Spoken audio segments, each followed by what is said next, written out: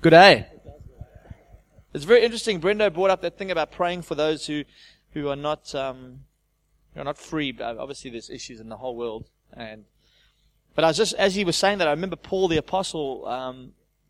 He actually wrote to one of the churches, and he said, he was actually in prison, and he's writing the letter from prison. He goes, look, what's actually happened is actually to the gain of the gospel, me being imprisoned.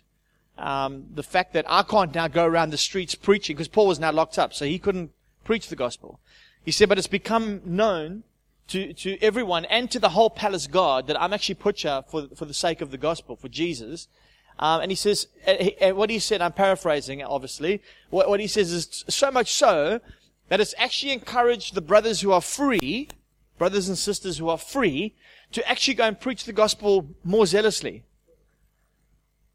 And it's interesting. I mean, I'm talking to myself here. I mean, how often do you find yourself preaching the gospel? To be honest, if I was going to be honest with you, very little. Very little. But Paul's going, well, I'm locked up, I can't preach the gospel, but it's encouraged people so much so that I'm prepared to stay and be locked in prison. It's actually encouraged people who are free to actually preach the gospel even more with zeal. Now we look at, none of us are in prison, but none of us are living in a nation where you can't preach the gospel freely. I mean, we should probably be sparked up by the fact that some people, that there's been opportunities for refugees from some of these war-torn countries to actually be relocated to westernized countries like Australia, like the USA, like Europe, who refuse to go because they know that they need to stay there in order to be there for the purposes of Jesus. That's a big call. That's a very, very big call. You imagine, just put yourself in that situation. And it's very hard for Australians or Americans, and even for South Africans at times. South Africans can probably picture it a little bit more because there is a lot of sort of issues for us there. But it's hard for you to picture yourself being in a place where it is just so terrible.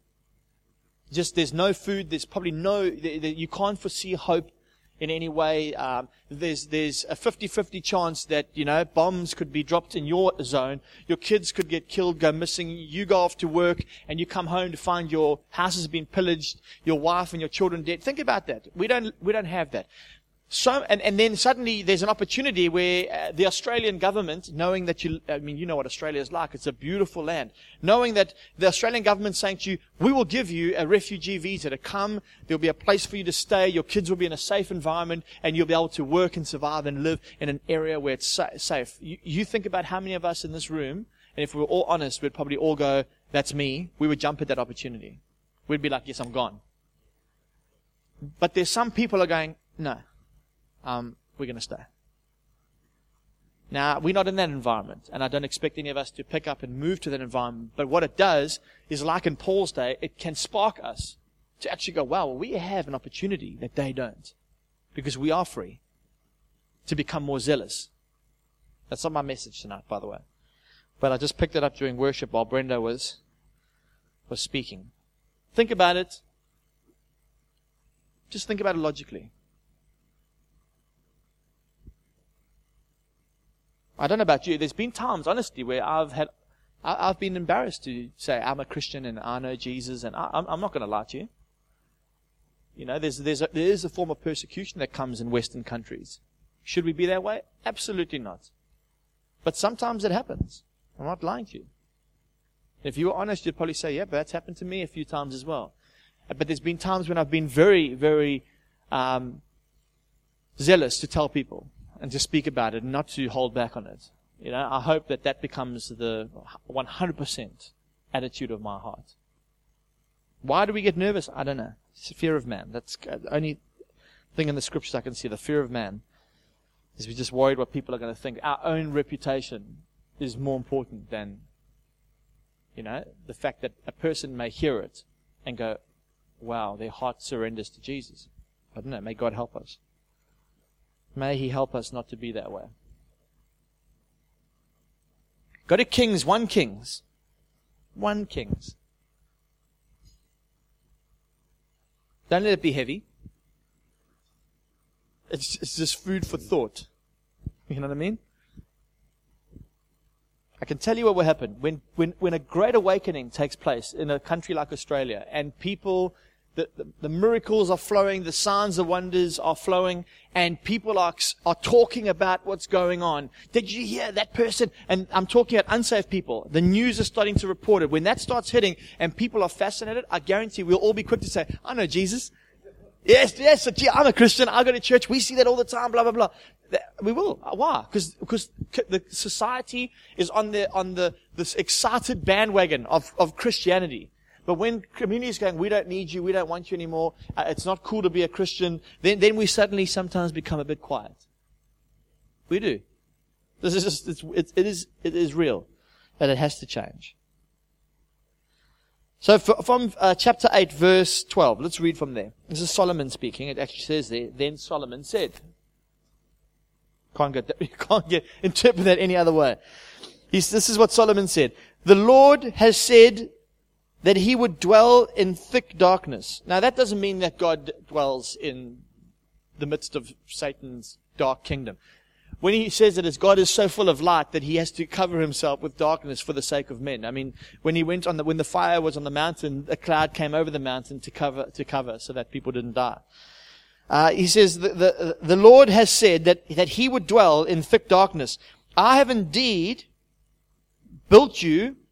This is Solomon saying, I, Solomon, have indeed built you, God, an exalted house, a place for you to dwell forever. So Solomon built the temple, right? Okay.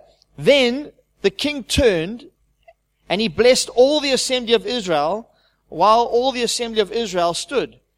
And he said to them, Blessed be the Lord, the God of Israel, who with his hands has fulfilled what he promised with his mouth to David my father, saying this, Since the day that I brought my people Israel out of Egypt, I chose no city out of all the tribes of Israel in which to build a house, so that my name may be there.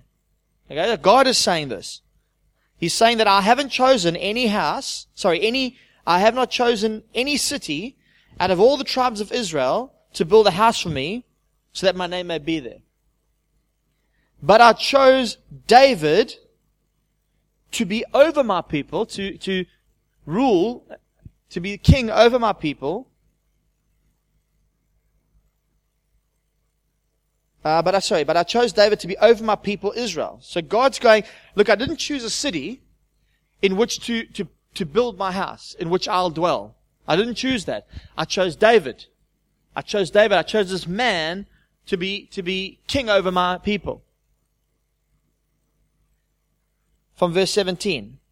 Now, it was in the heart of David my father to build a house for the name of the Lord, the God of Israel. Okay, so let's carry on with verse 18. But the Lord said to David my father, Whereas it was in your heart to build a house for my name, you did well that it was in your heart. Nevertheless, you shall not build the house, but your son, who shall be born to you, shall build the house for my name. Right. Very interesting. This is very key. God didn't choose any city, and God himself did not build the house. God chose a man, and it says in the scripture, but it was in the heart of that man to build that house for God. That is a picture of what it is to be a friend of God, to be co-laboring with God. You know, there's a saying where it says that, you need to, you must be emptied of your will so that God's will can fully dwell in you. Now there's truth in understanding that. We should surrender our will unto the purposes of God. But what is your desires of your heart, God fulfills. Do you get what I'm saying? There's a scripture that speaks about that. He will give you the desires of your heart. So, it was actually in the heart of David to build the house. So God chooses men and women. Obviously, when I say men, I mean human beings, okay? So God chooses you. And then then you have a desire. You have a desire in your heart. From the day that you're born, there is a makeup in you. God knit you together in your mother's womb. It's clear in Scripture. So there's a makeup that you have. You are individual. You are specific. And I don't know if anyone's ever seen the video. Does anyone know? Is it Christine Kane? I think I might be right. Or look, I might have the name wrong, but it's a lady, well-known lady who's written a few books. So I don't want to misquote who it is if it isn't her. But I mean, I'm not going to slate her. I'm going to tell you something she said that was very interesting when I heard it. And she made this statement, and I need to listen more intently, and because it's so profound in what she's saying. But she says this. She says, God doesn't love all of us equally. Which is a shocking statement. It's as shocking as a statement I made when I first started my series on what is the gospel, where I said to you, the gospel is not that Jesus Christ died for your sins. Yeah, that's a shocking statement. What? But the next thing is, the gospel is Jesus Christ. The good news is Jesus. It's not that He died, it's Jesus. It's everything about Jesus. Who He was on earth, who He was before He came to earth. He was always before. The fact that He is God who became man, who did, yes, die. That's part of that message, and obviously raised. And I don't want to go back and rehash it. But when she said that God doesn't love us all equally, I was like, what? But then she says, He loves us all uniquely, which is far more special. Because Marcel is unique, and Jenny is unique, and God created them that way. And you are unique, so He loves you in a unique way. To say that God loves everyone equally is to say that God only has a certain amount of love. But when He can love uniquely, His love is endless. It doesn't mean that He loves you less. That's different. Or loves you more. But in the way He uniquely loves Sean is enough and satisfying and full in how He uniquely loves Jeremy or Anna. None is more special. None is greater. None is less. But it's unique. So God designs each one of us. This is a weird sermon, by the way. I feel like I'm struggling to get it out, but but He loves, so He creates Brendan and He creates Marcel. Let's use those two as an example. But Marcel and Brendan are very different to each other. It's very, very clear.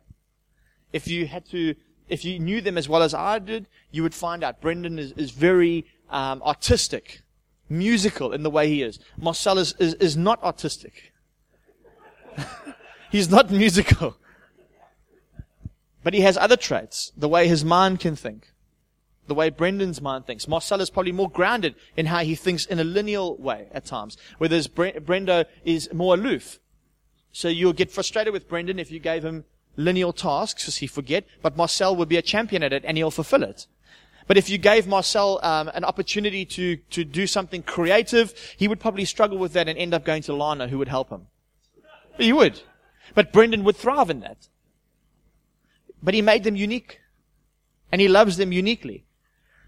From the day that they're born, God has called them back to Himself. Because remember, they are born into a fallen world. And God has constantly He has put a desire in their heart to search Him out. That's why mankind searches. Look here, human beings are designed to seek out God. But in a fallen, rebellious state, what we do is we seek out anything that is beyond ourselves. So that's, when we want to search the end of the universe, we want to know if there's something greater than us out there. Is there something more than what we have?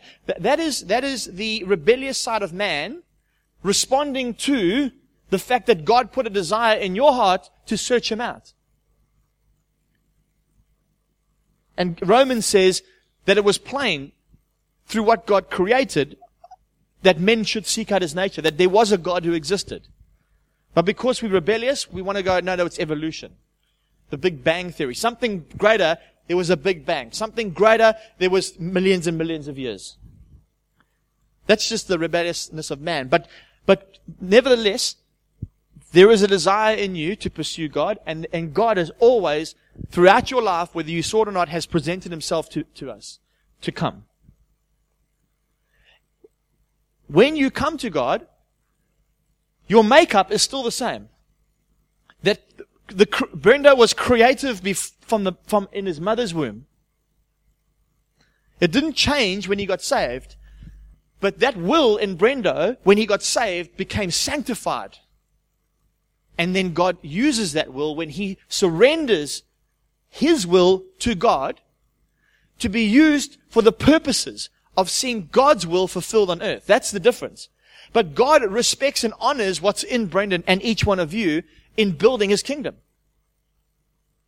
So let me just use an example that's right before your very eyes.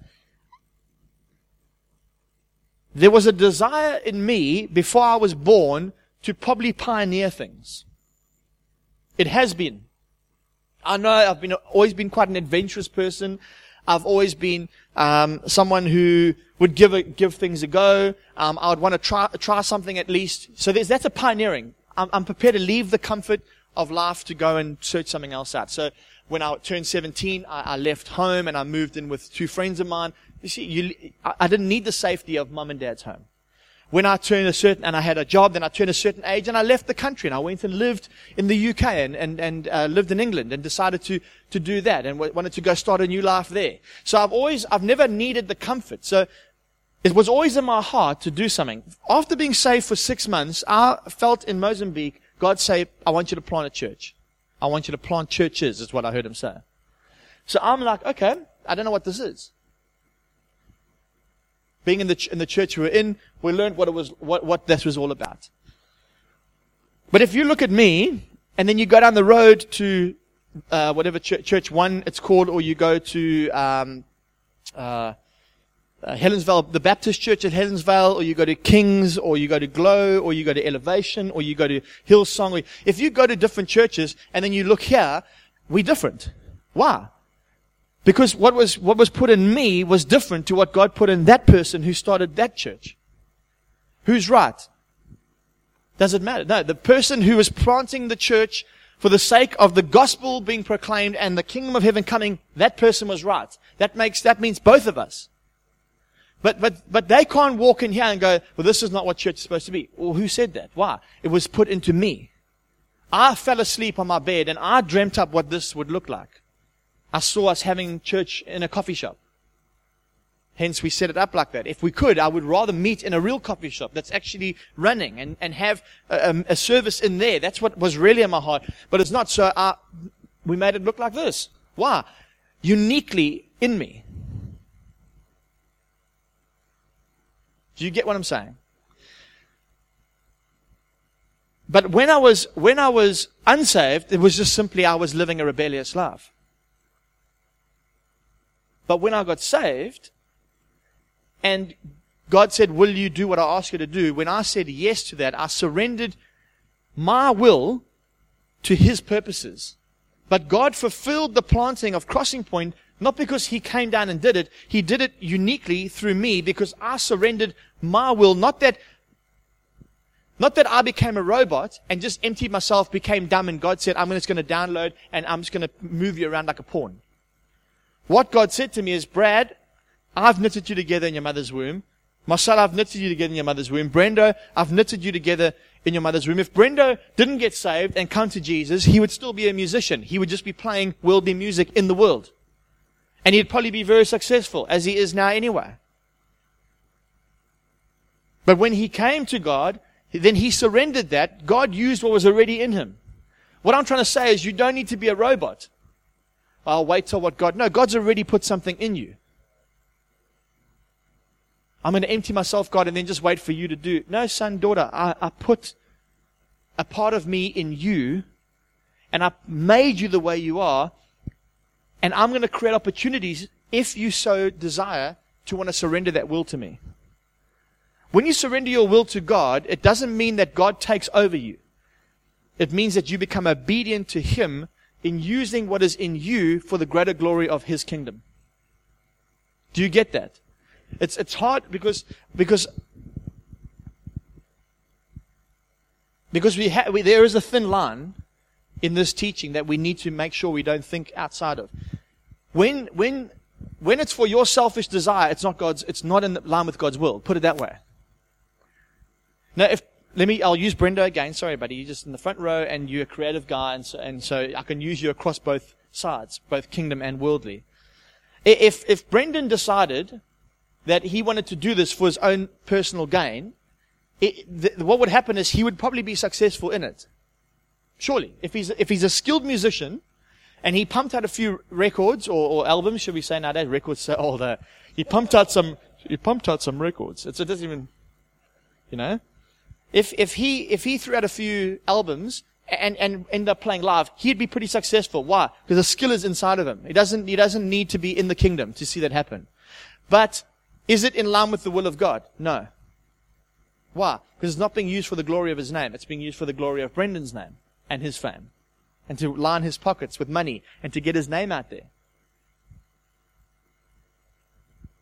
Simple as that. And he can do that as a born-again Christian. Brendan, as a born-again Christian, could not surrender his will to God. You know that as a born-again Christian, you do not have to surrender your will. You can carry on with your life. And that's where the selfish side comes. That's where it's serving your own selfish desires. But when you surrender it unto God, you say, God, I want what you have given me to be used for you. But God's going, it's your desire. It's not my desire. My desire was you, Brendan. It says it here, it was clear. God chose a man. But it was in the heart of the man. Do you understand? Is it making sense? I feel like I'm laboring that point. The reason why I think I'm laboring it is because I'm worried that people walk away going, well, we must just do whatever we want to do. That's not the case. What you've got to do is the will of God for your life, utilizing what He's put in you for His greater good. That's the difference. So it's this. God chose Brendan. But what's in the heart of Brendan is what God wants to see used. But it's His choice. It's your choice. You were God's choice. But how we serve God with what's inside of us is our choice. And God isn't the puppet master. He won't control you. You have the free will to choose that. Does it change how He loves you? Absolutely not. Will it have a consequence and an influence? Will it have a consequence to the influence you have? Yes. Yes, it will. If we choose not to give over ourselves to God to be used for His glory, it does have a consequence. But when we do, we have an influence. Does that make sense? I hope so. It just feels like it's not going down well. Now I'm going to find another scripture. I'm just going to try and get you there. Because this is the key. I'm going to show you this. Let me just find it first. Sorry. I've got a feeling it's not even in this book. It's probably in a different book. But let's just have a quick look. I can't find it. Isn't that strange? I'll find it now. Don't worry. I'm getting somewhere. This is the problem with not having a brain that retains numbers. See, I'm not made up that way. Some people, they'll be like, that's in 2 Chronicles 3:25. I'm like, it's in the Bible. I know that fact. I know I'm going to quote something that's actually within Scripture. The Scripture only came to me now. That's why I didn't put it in my notes. And by the way, I don't even have notes. So I'm just going to be honest with you right there. Okay.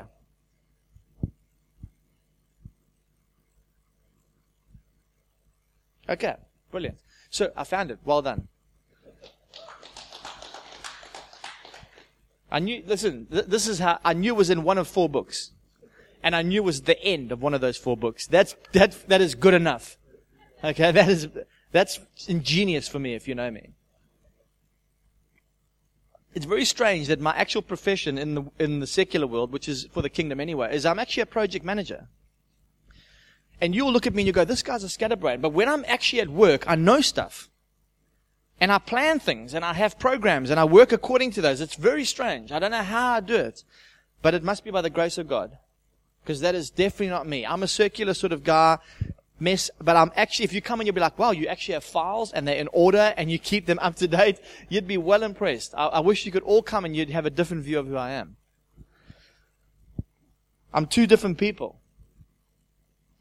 I'm actually a contradiction right there. Listen, let's not dwell on me. It's not about me. It's about the will of God.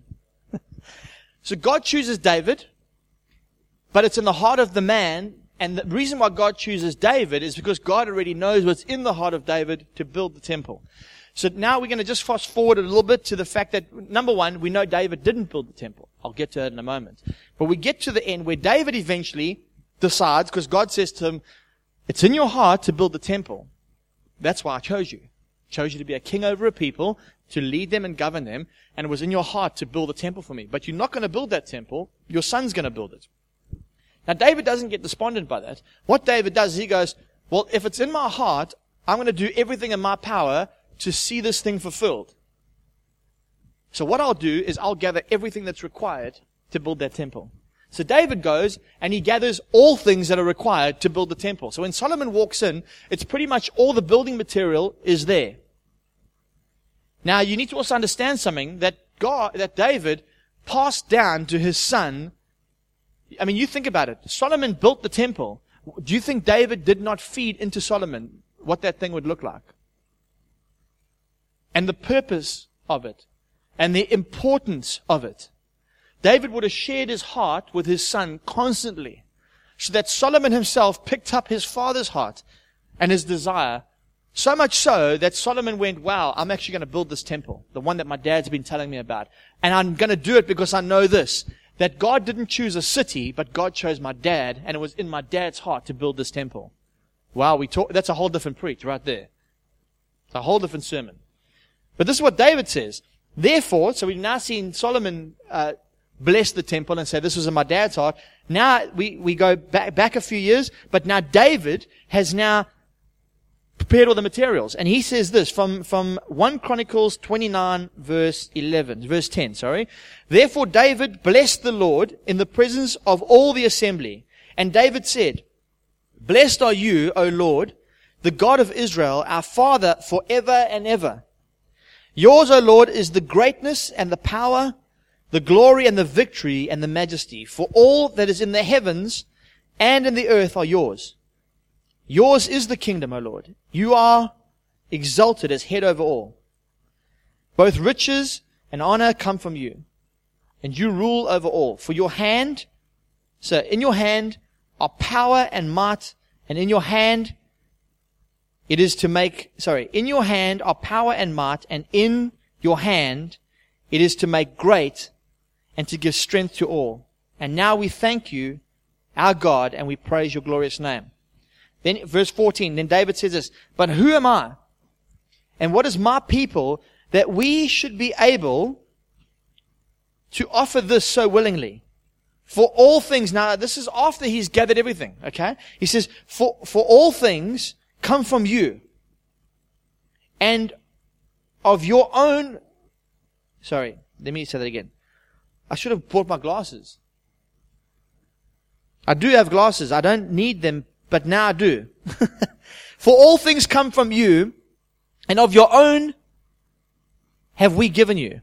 Okay, so let me just break that down into today's English. He's going, all things come from you, but from you we've been able to give to you. For we are strangers before you, and we are sojourners. That's a whole other preach. As all our fathers were.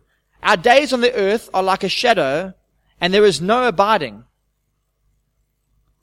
O Lord our God, all this abundance that we have provided for building you a house for your holy name, it comes from your own hand, and is all your own. I know, my God, that you test the heart, and have pleasure in uprightness. In the uprightness of my heart, I have freely offered all these things. And now I have seen your people who are present here offering freely and joyously to you. O Lord, the God of Abraham, Isaac, and Israel, our fathers, keep forever such purposes and thoughts in the hearts of your people and direct their hearts towards you. This is the key. What David is saying here, and if you go to the NIV, gives it a little bit more of an easier read of that. I probably should have used that version. But what David is saying in this situation is he's now got all this stuff, and the people, through David's influence, have joyously come and given towards the building of this house for God. That's a huge influence. So the king has portrayed what is in his heart to build this house for God, to the point that it's influenced the whole nation of Israel, that they're not coming and begrudgingly giving towards it. They're coming and joyously giving towards the building of the temple. That's the key element there, joyously. But David then turns on and says, and maybe I should have read it out of NIV. Maybe I can still, just because it makes sense. I hope it does. Has anyone got an NIV Bible on them like right now? iPad 1.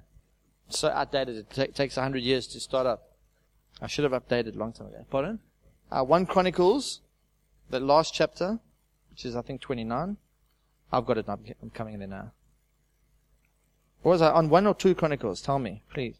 1:29, right to the back. Verse 10, I think it was. Was it verse 10? Yeah. So David, let's go from verse 14. But who am I and who are my people that we should be able to give as generously as this? Everything comes from you, and we have given you only what comes from your hand. Isn't that? It's much more easier to understand, right? That's pretty much what I was going to tell you. We are foreigners and strangers in your sight, as were all our ancestors. Our days in the earth are like shadows without hope. Lord our God, all this abundance that we have provided for building you a temple for your holy name comes from your hand, and all of it belongs to you. I mean, so this is David, who's now managed to gather all this stuff to build the temple, got the whole nation getting excited, and then turns around and says, who are we to even take any sort of accolades or praise? None of this that we have and provided for the building of your temple, none of the stuff that we've done we would not be able to do it, because ultimately it actually all just comes from you. Go back to the beginning. God chose David, but it was the desire of David to build the temple. It wasn't God's desire to build the temple. It was God's desire to choose David. See, God's desire is for you. You are His choice. And what's in you, God honors that when it's sanctified unto Him to see that fulfilled. And He gives you the desire of your heart. But He gives you the desire of your heart when it's not for selfish ambition or selfish gain, but when it's in line with His purpose. Isn't that amazing? It's really that simple. The question is, what is in you? The next thing that I want to end with really, ultimately, is this. David doesn't build that temple. His son gets to build it. That is incredible. So here we have, listen, who gets the glory? That's the reality. Here's a man that God chooses. God didn't choose Solomon. He chose David. God promised David that he'll have a son who will sit on the throne. That's Solomon. Where did Solomon come out of? David. Why? Because God chose David. But in David's heart was a desire for God. He knew him from when he was in his mother's womb, but he watched him in the paddock as he watched over sheep, and God saw David's heart. God chooses David, and then God honors what's in the heart of David to build the temple, but then God does not allow David to build the temple. David then only gets to prepare it. He gives glory back to God, but his son gets to build it and gives glory to God. It becomes a multi-generational thing. It's incredible. It's hard to, you see, you cannot draw a line and go, somewhere it started, somewhere it ended. It is a circular, or it's a sphere. The revelatory realm is not linear. It's a circle. It's a circle that takes you, and Ezekiel sees wheels within wheels, and wherever the one wheel turns, the other wheels turn, and they go in different directions. What he's seeing is revelation. We are lineal in our thinking. The kingdom is, revelation from God is circular, but it's not circular, it's spiral. Because one revelation, you will see that same revelation again and again and again, but from a higher and higher and higher perspective as you continue to move upwards in your revelation. That's why the Bible says that nothing new is under the sun. That's why you can preach one sermon one year, and then a year later you can preach the same sermon, but there's a different level of revelation as you mature in God that comes, as it gets unraveled to you.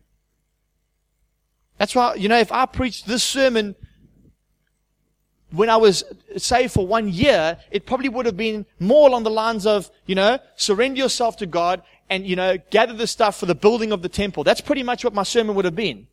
And I would have motivated you to commit your life to building the local church that God's put you in, because that's part of the temple of God. That's where my revelation was at. Was I wrong? Absolutely not. But now you come here and you see it from a different perspective as you mature with God. The key element is this. Number one, what's in your heart? And how do you put that towards serving God? Because I'm telling you, some of us will do big things and some of you won't. Brendan's influence through his music, through purely what God's put in him, is far greater in this city of the Gold Coast than my influences. It is. So is he greater than me? No. Am I greater than him because I lead a church? No. He's unique and I'm unique. He will never reach people I will reach, and I will never reach people he will reach. He'll never have my influence and I'll never have his. And as we work together, we have an influence. Partnering side by side. That's how partnerships work. That's how the body operates. Okay? So, what's in you? Let me ask you a question. How big, here's Paul the Apostle, probably the greatest church planter of his day. This is what happened. He did not walk with Jesus in the flesh. Let me ask you a question. How many churches, or what was the extent of the ministry of Judas Iscariot? Sorry, not Judas Iscariot, of Simon the Zealot. Judas Iscariot died. Simon the Zealot, Bartholomew. What was the extent of their ministry? What churches did they plant? How many sick people did they see healed? We don't know. There's nothing in there. They wrote nothing of the New Testament that we have. We might be able to go and find a letter that they wrote, but that's fine. I've written emails to people, encouraging them. I've written letters to churches, encouraging them. But they walked with Jesus. James, who writes the letter, is James the brother of Jesus, not James the apostle. We think it's James the apostle. It wasn't. We see James, the brother of Jesus, taking a leadership role in the church, but he was not one of the 12. Do you get what I'm saying? Matthew, the tax collector, he dictated to someone who wrote Matthew. How many churches did Matthew, the tax collector who walked with Jesus, plant? We don't know. What I'm saying to you is this. It's not about this big thing like David, because we go, well, David, he built the temple. You know what I mean? He was the king of Israel. Well, what about the other guys? The guys that walk with Jesus? What about Jesus himself not being so dear about his ministry? The Son of God is not so dear that he's comfortable and he is comfortable to say, you will do greater things than I've done. Now, the evangelical church, the Western evangelical church, the religious side of it, struggles with the fact that we will do greater things than Jesus, because we can't. We can't comprehend that. Well, Paul did greater things than Simon the Zealot. He did greater things that we don't even know how many churches John wrote some great books. How many churches did John plant? Paul planted more. Paul suffered more. So, it comes back to that. Who's the greatest? And Jesus turns around and says to a little child, he says, that's the greatest in the kingdom. That little child who will simply do what I ask him to and not question me, that's the greatest. That one who will receive my kingdom like a little child, they'll believe everything I tell them. They'll be naive enough towards me to believe everything I tell them. As we get older, we become more clever, then we question God. Oh, surely God's not going to, and some of you are probably questioning now, surely God's not going to honor the desire. My desire needs to become His desire. No, your will needs to be surrendered to God so that He can use the desire in you and you and you and you to see the glory of His kingdom come. That's co-laboring. That's what it is to co-labor with Jesus. He says, this is incredible. I no longer call you servants. I call you friends. And the church in the Western world has gone back to just being, it must be servants. We just blatantly go out and we just serve the King of Kings. And we don't ask questions and we serve. Dialogue with God. Dialogue with God. Part of your faith is doubt. Doubting, is this God or isn't it God? This is such a big task. I doubt it must be.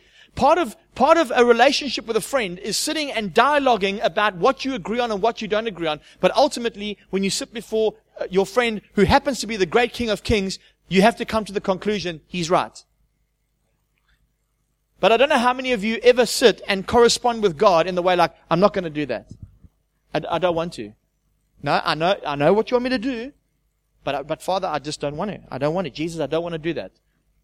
But in your heart, you know that when He stands there, His simple word is, you know I'm right. And you do. You know He's right, even when you choose not to do it. I mean, I've chosen not to do things that God's asked me to do, and I know without a shadow of a doubt, He's 100% right, and I'm 100% rebellious in my response to Him. And He's gracious and merciful to allow us to have that conversation with Him. And if you've got an issue with having a hard conversation with God, you need to go look at the Psalms and read where David himself doubts God, argues with God, accuses God, but concludes, you are who you are. You are the great I am. You are the Ancient of Days. You are the star breather. You are the Father of lights. You are the exalted, eternal, gracious Father. And you are always in power, always on your throne. You have no desire to do harm to us. That's what David concluded. But did he not thrash it out with him? Did he not whinge and whine and moan? This great man who's a friend of God, the greatest king that ever lived, who God chose. Think about it for a moment. Don't be so religious about your relationship with the Father. He's not looking for servants. Bondservants, yes. I'm a bondservant of God. But it's a bondservant. You know what a bondservant really is? It's someone who willingly gives himself to serve somebody because they know that being with that person is far better than being out there by themselves.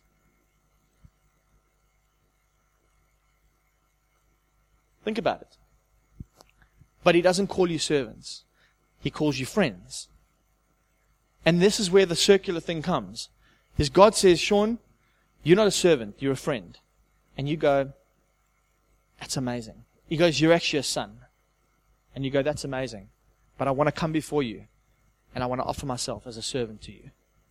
And He goes, the heart is to serve, but you're actually a son. The desire, like they would say, Paul, a servant of God. The word is bondservant, not a slave. Paul, a bondservant of God. Paul took on the attitude of knowing what God had called him to, but the attitude of his heart was to come and serve the purposes of God. And he was a friend of God. So what I pose to you tonight is simply this, in closing. What is it that God's put in you? And then I ask this question of you. Will you, and me, will you surrender that so that it can be utilized for the glory of serving God? For the glory of seeing His kingdom manifest. Whether it's in business. I'm not looking for people to go, we're going to start ministries now. If you're called to do that, that's what will happen. If that's in your heart, then when you surrender it to God, that's what will manifest. Amen? I'll read you one quote quickly, and then we can close. Please don't walk away thinking we can do whatever we want. So I'm just loading this. Got to load my thing up. Technology, it really slows us down, doesn't it? Sometimes.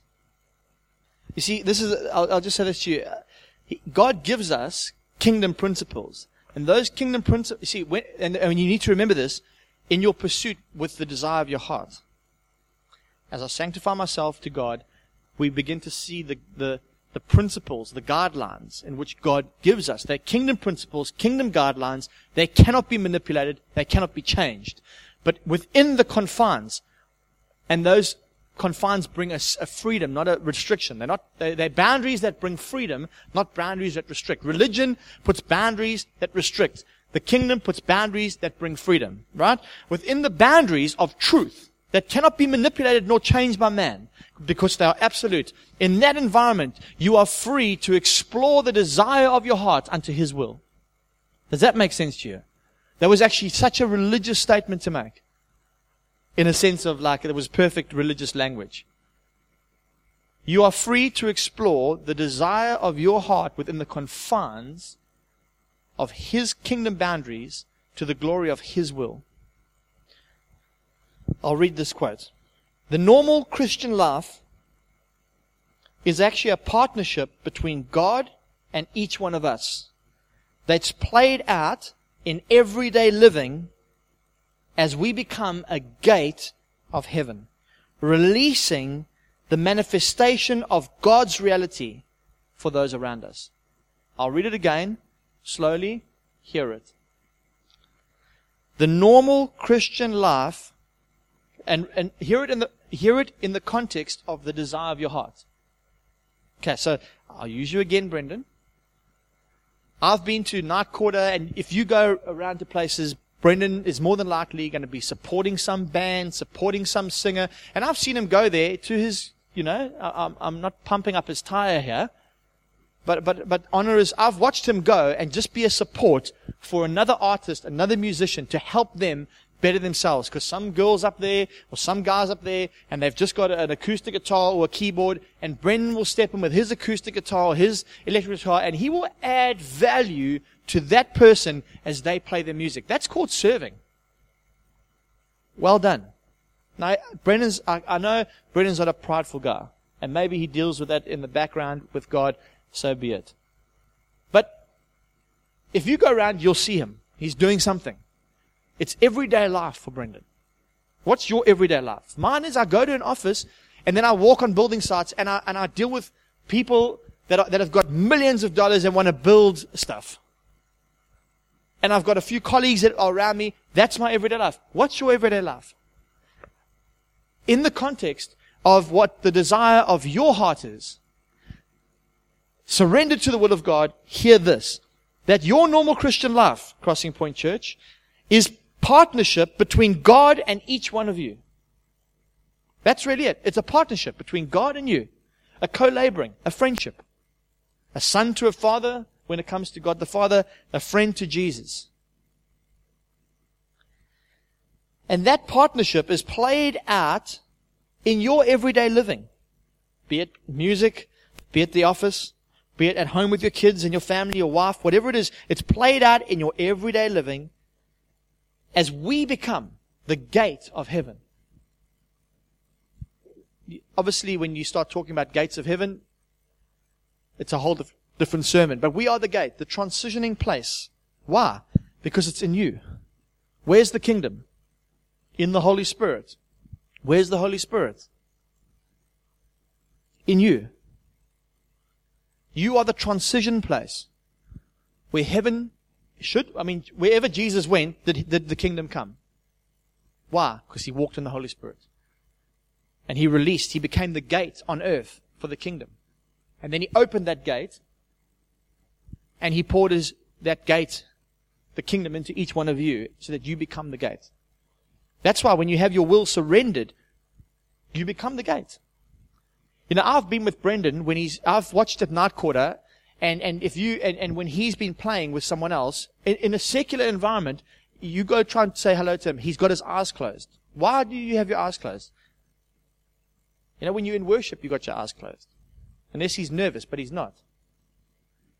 But why? Because it's in him. Because that's what he does. He's a worshiper. He's not a musician. He's a worshiper.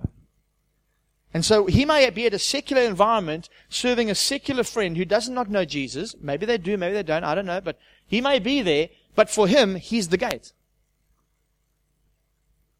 When we do what we do as the everyday life, we are actually operating under an anointing. When your will is surrendered unto him, he flows through you. People can be ministered to through his music without him even saying a single word. Just through playing and an anointing coming. It's the same with you. Same with me. It's just he's an easy example to use because it's easy to use a musician. You know what I mean? Especially someone who's involved in and out of the church. So, the partnership of God, we become the gate of heaven. And when we become the gate of heaven, and that's what he's saying here, we release the manifestation. Listen to that. We release the manifestation. Now, manifestation is a big word that freaks people out sometimes. It simply means this. If there's nothing in my hand, you can't see it. But if something materialized in my hand, like for example, this cup suddenly just appeared. Imagine I said to you, there's a cup of water in my hand and none of you could see it. And then all of a sudden, it just manifested. It materialized is another word. And the matter from another realm materializes into this realm. Does that make more sense? Okay? Star Trekkers. I ended up having a late coffee yesterday and I couldn't sleep, and so I sat on my couch and watched, and I don't watch these things, but I was so awake and I wanted to just sleep, and I ended up watching Star Trek. I don't know why, but it was a Star Trek movie. You know when the guys go away? And then what do they call it? Beam me up, Scotty, that thing. Then all of a sudden they materialize in another place. And people are like, what the heck? This guy's just suddenly there and he's got a gun like ready to kill the guy. You know what I mean? That's pretty much what happens. The materialization of God's reality comes into this reality for the purpose of those around you. But it all starts, and who gets the glory? God. But where did it start? With him choosing you. Why did he choose you? Because he saw the desire in your heart, and he wants to give it to you. So that when that desire comes into fruition, it manifests the reality of his kingdom for the benefit of those around him, those around you, so that they see God and give glory to him. That last sentence could have been my whole sermon. That's pretty much it. That's really what it is. He chooses you because of what's in you, that when it's realized, manifests him to those around us, so they give glory to him. And then somehow, when the Grammy is being awarded or the Oscar is being awarded to God, he tends to pull you in and go, we did it together. It was a co-laboring. And you're like, I don't know. I don't know how that was. That's David. All this we have is really yours. And David's like, my son, look what he did. He was in his heart to build a temple. And David's going, but actually, none of this would have happened without you. And the honor is just circled back. And then the king says, you'll do greater things than I've done. What? You will. Do you believe that? No, most of us don't. But it's a reality. It's a reality to him. It may become a reality to you. Amen? Let's pray. How's it, eh? I'm actually getting better and better. Bang on 7. Maybe give me, maybe 3 minutes over. Thank you very much.